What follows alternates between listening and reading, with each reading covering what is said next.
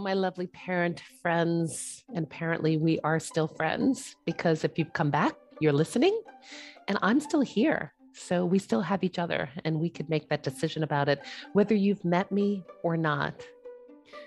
We are on episode 10 of the Parenting Teen and Tween podcast. My name is Nikki Narradin, and I love being here with you guys and thinking about you and a more connected and peaceful and harmonious relationship with your teen and tween. But this podcast is AKA stop screaming, stop yelling, stop fighting with your teen. That you can take the lead and try to figure out how to shift the relationship. Because if not you, then who? Your teenager? Probably not. With that not quite so developed prefrontal cortex and all those hormones raging and all the confusion that goes on in their teen lives. Your partner? Maybe not. Maybe they're not interested in working on this relationship or in this direction. But you're here, and that means that you can think, and that means that you want to move things forward, and that means that you want things to go well. And going well doesn't mean that they're good all the time. Going well just means that there is a commitment to moving something forward, to trying new things, to coming with an open mind, to loving fully yourself, your teenagers, all of it. So here we are on episode 10. Woo woo. I'm heading back to Alaska soon. And so I've been thinking about that because if you're like me, and here I am in my late 50s, and I've got older teens now kind of launching, I have also elderly parents who are kind of crumbling. I call my dad the crumbling man, meaning that that his bones are getting more brittle, that things are harder, it's hard to walk, it's hard to get up. And so I went to his house yesterday and I gave my mother a well-needed break. She likes to play poker. We actually are a family that plays poker together. And so she went out and played poker. And I just sat there and I remembered something about his goodness. And even though he couldn't really move very well, when I looked in his eyes, I could remember that he was young once, that he was the age of my children at some point, the age younger than my children at some point. And I developed a particular kind of empathy where I felt, I'm going to stay in here and just be curious and have fun and be interested. And so I asked him, where would you want to be if you could be anywhere? And he said, a casino. Now, like I said, we all play poker. My family likes to play poker. I was like, all right, get dressed. Let's go to a casino. And he said, no, I can't go to a casino. And I said, well, why don't we create a casino? And so I pulled out a deck of cards and I got a flashlight so he could see easier the cards. And I dealt and we bet. And I said, we can create casino environments. Now, the interesting part is that even if we went to the casino, there was no guarantee that the casino would be as wonderful as we imagine. And I think that's true about the things that we imagine in the future. But the fun part is the imagining of it.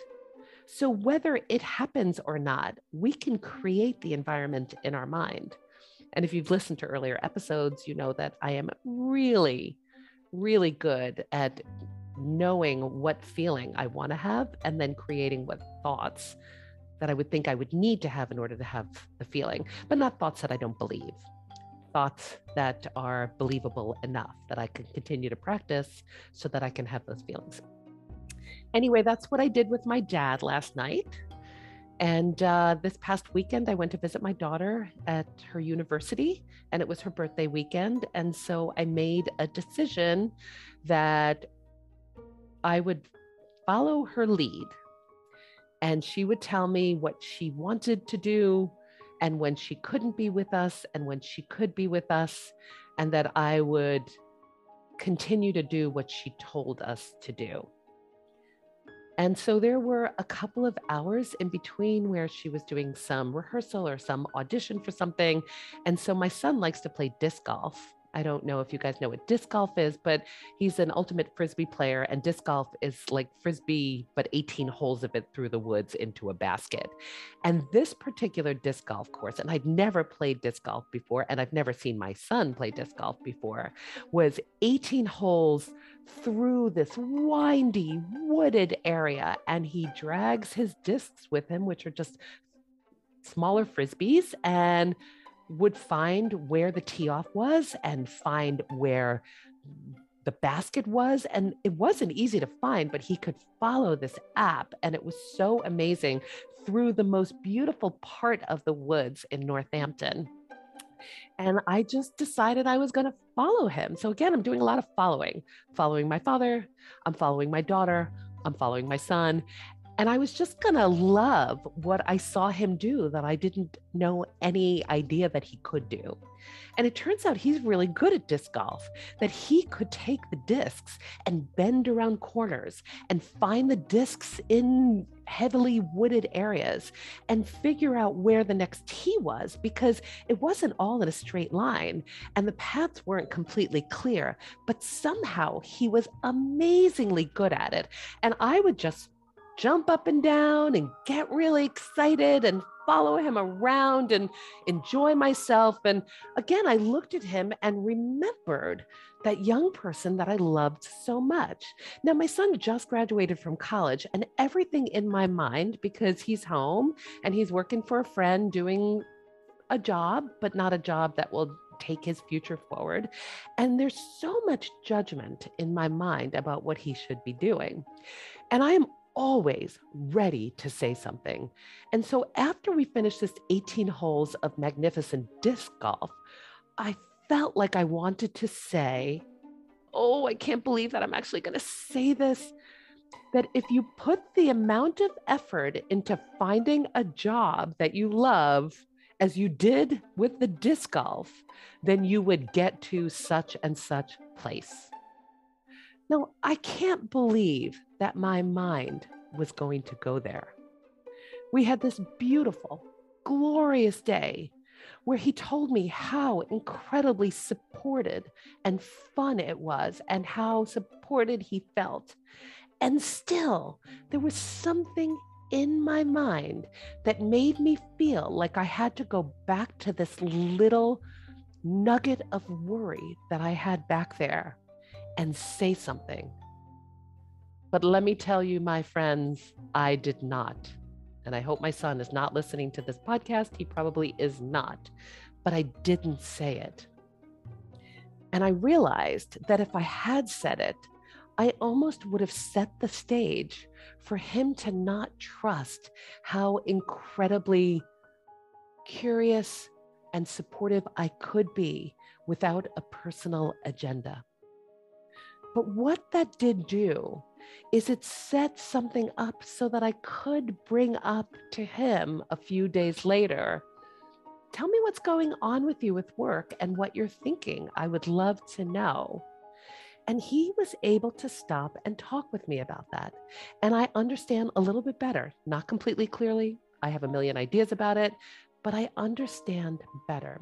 So what ended up happening is because I didn't follow that urge, that thought that created this worried feeling in my mind about his future and whether it would be okay, I didn't believe it, I didn't trust it, and I stopped myself.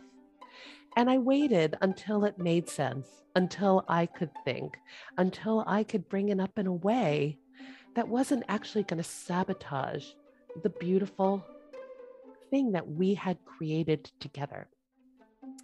And I thought about that too with my daughter, because I was following her lead. Now, we drove 5 hours to get to where she is, and she easily dismissed us and wanted us. Now, I knew that was going to happen. And part of me felt like saying, and I could have said, I drove all this way and you couldn't change all your plans? But I drove there on her terms and not on my terms. And because I did that, I curried so much favor that today she called when something was upsetting her and said, can you listen to me for 10 minutes? And I did. I sat and I listened, and I tried not to give my worried judgment based on whatever thoughts and fears I had. And when she was done, she felt better. And I knew she was going to be okay because she is okay. So that is what happened this weekend. And the reason why I share this story with you is because we do have to figure out how to decide whether what we're thinking and what we're worried about is really something we want to think and we want to worry about. But that is for another topic. The topic I was going to talk about today, and it's interesting that I went to this last thing because I didn't realize I was going to go to this last one either. But this is a free-flowing thinking, want to share with you all of what I learned and develop it more and have all the little thought babies that come out of it so that I could share more of how to move on this journey together and how to do it stepwise and in a way that would really get you to where you want to go, that strong connected relationship, to stop fighting as much and stop yelling as much. But I wanted to share with you because I had this thought. I have a neighbor who I love, and he's got 2 young kids. And when I say young kids, probably about 8 and 6 or so. And we went out for dinner. We live in New York City together with a group of other parents and one other child. And we were outside, and I could see that the parents were struggling to keep their kids contained and kind of quiet. So I like to play with kids, and I think that everything happens through play. And I'm a bit silly myself, and I like to have a good time. So I set up a game with his kids where they were running to the parking meter and running back, and then running to the next parking meter and running back. Now, this was all on the sidewalk. The parking meters in New York City are on the sidewalk, and it was a fairly contained game. So they would run, they'd come back, they'd run back, they'd come back. They weren't really bothering anybody else on the street. They were clearly not running into the street because they were so well directed. And still, I could see that the dad was freaking out. So the first thing he was freaking out about was he thought it was hard on me playing with his kids. So we as parents have this idea that our kids are hard on other people, that they're uninteresting, that nobody else wants to play with them. And we probably lose most of our friends without kids because we don't think they want to be around us. There is something we find inherently difficult about it. So first he started apologizing to me about playing with his kids, that it must be hard on me, that somehow I didn't want to be doing that, and I was doing it out of some obligation, which I assured him 100 times that I wasn't, that I was enjoying myself, that they are the parents of young kids, and that I was really, really happy to give them a moment. I was also really happy to get to know their kids a little bit better. I know them a bit, but the best way to know young people is to play with them and see what games their minds come up with. So he kept apologizing. And then eventually it just became too much for him because then he started to worry. He started to worry about whether they were going to run into people. He started to worry about whether they were going to fall. He started to worry about what the other adults were thinking. Now, I think that's so interesting because I find that most of what I do with children in terms of disciplining them is to make sure that the other adults are not uncomfortable, which is so fascinating to me because the adults should be able to take care of themselves. But instead, we are constantly apologizing for whatever we can't keep in line with our children, however our children act out, instead of it being a community love fest that will take over when things look hard. It becomes a community judgment about what we're doing wrong. So eventually, he decided he couldn't handle it anymore, the dad, and said they are going to go and play with their electronics, and put an iPad in both of their hands and sat them down. And then they were quiet for the rest of the time. And then he looked at me and he said, I know, I'm a fun crusher. Now, he said it as a joke, and I thought it's kind of interesting, this idea about crushing fun. And I wondered when it was that we decided we couldn't have fun anymore the way we had fun when we were young. And it used to be that all of our learning happened while we were playing. And then at some point, it shifted. It seemed that the fun was not grown up enough, that there was something immature about the way we were having fun, that there was something naive, there was something we needed to learn about growing up that did not come from fun anymore. And if anything, it hindered us growing up to have that much fun. I remember a good friend of mine telling me that he was about 15 and he was playing around with his brothers and sisters and having a good time. And his father screamed at him, "Get in the car, stop horsing around." And at that moment, something shifted for him. He remembers that moment well, that there was no fun to be had anymore, at least no fun that he could have with his parents. Now, it is during those fun times when a young person can show us what's going on with them, what their hardest feelings are, can talk a little bit more relaxedly.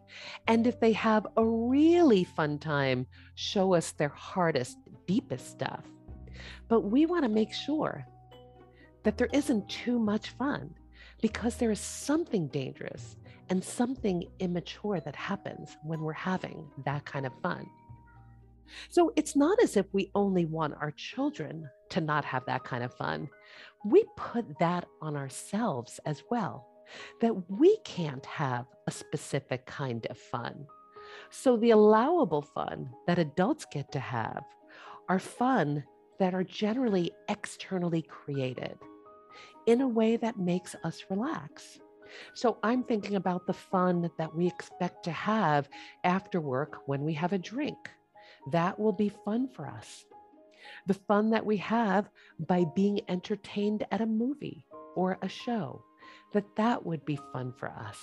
The fun we have by eating, possibly the fun we have by talking to other people.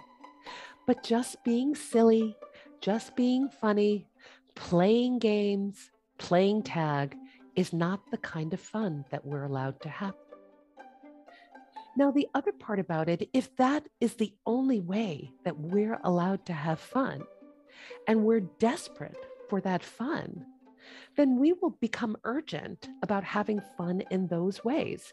And we will continue to only believe that that's the way we have fun. And so all of a sudden, those ways we have fun become ways that we need to have fun with. And so we might find ourselves drinking too much, or only believing that we have fun when we drink, or eat, or binge on the news, or be on our electronics. All of those things.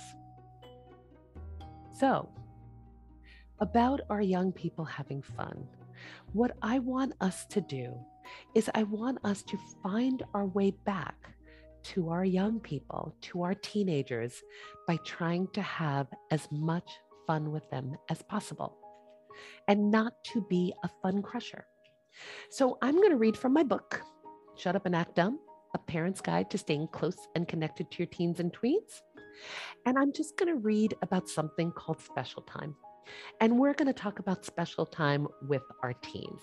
Now, it looks different than special time with younger people, but you can do it just as much. And the idea about special time is that you are shifting the balance of power from the adults to the teenagers. Now, you might say, "Oh my God, my teenagers have so much power already."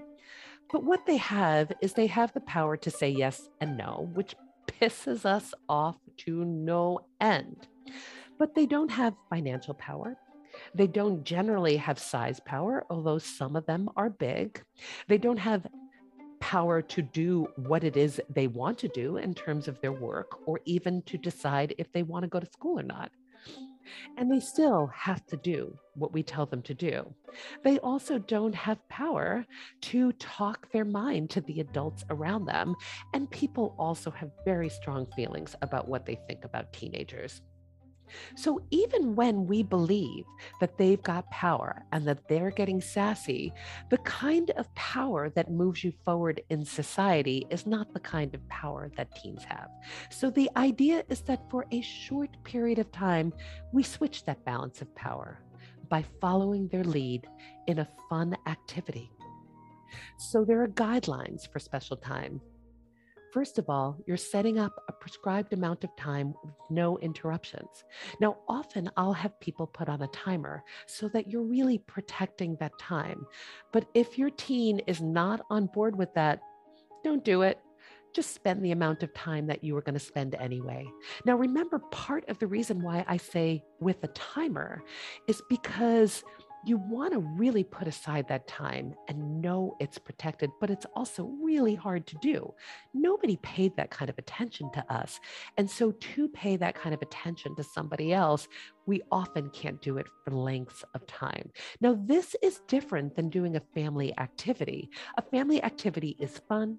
There's lots of place for that, but usually that is agreed upon by everybody, or at least most people. So you're setting aside that time and you're putting on that timer. Special time guideline number 2, put your child in charge. Be willing to do anything they want. Follow their lead. The reversal of the balance of power will encourage your child to bring up thoughts and feelings they can't bring up during everyday hustle and bustle family life, especially if it's related to homework and doing things they don't want to do. And believe me, some of them like school, but others do not. And homework is fun, or at least bearable enough for some and not for others. Let them know that you're loving the time you're spending with them, even if what they're asking you to do is so incredibly boring. And let me tell you, it has been boring for me. If I have to look at another magic card, if I have to play another game of Fortnite, if I've got to watch my daughter on her phone, I was still in there and I was loving it. But you will be tested, and you'll be tested to make sure that you'll stick in there, even if you're feeling bored. Guideline number 4, be open to new things happening so that they can show you their new struggles and life challenges. They often will do things that will look challenging or hard. And that leads me to guideline number 5. Don't give in to the temptation to direct the play. Your kids will have their own ideas. It's not a moment where you can teach them the better way to do it. It's not the time to impart your long earned wisdom.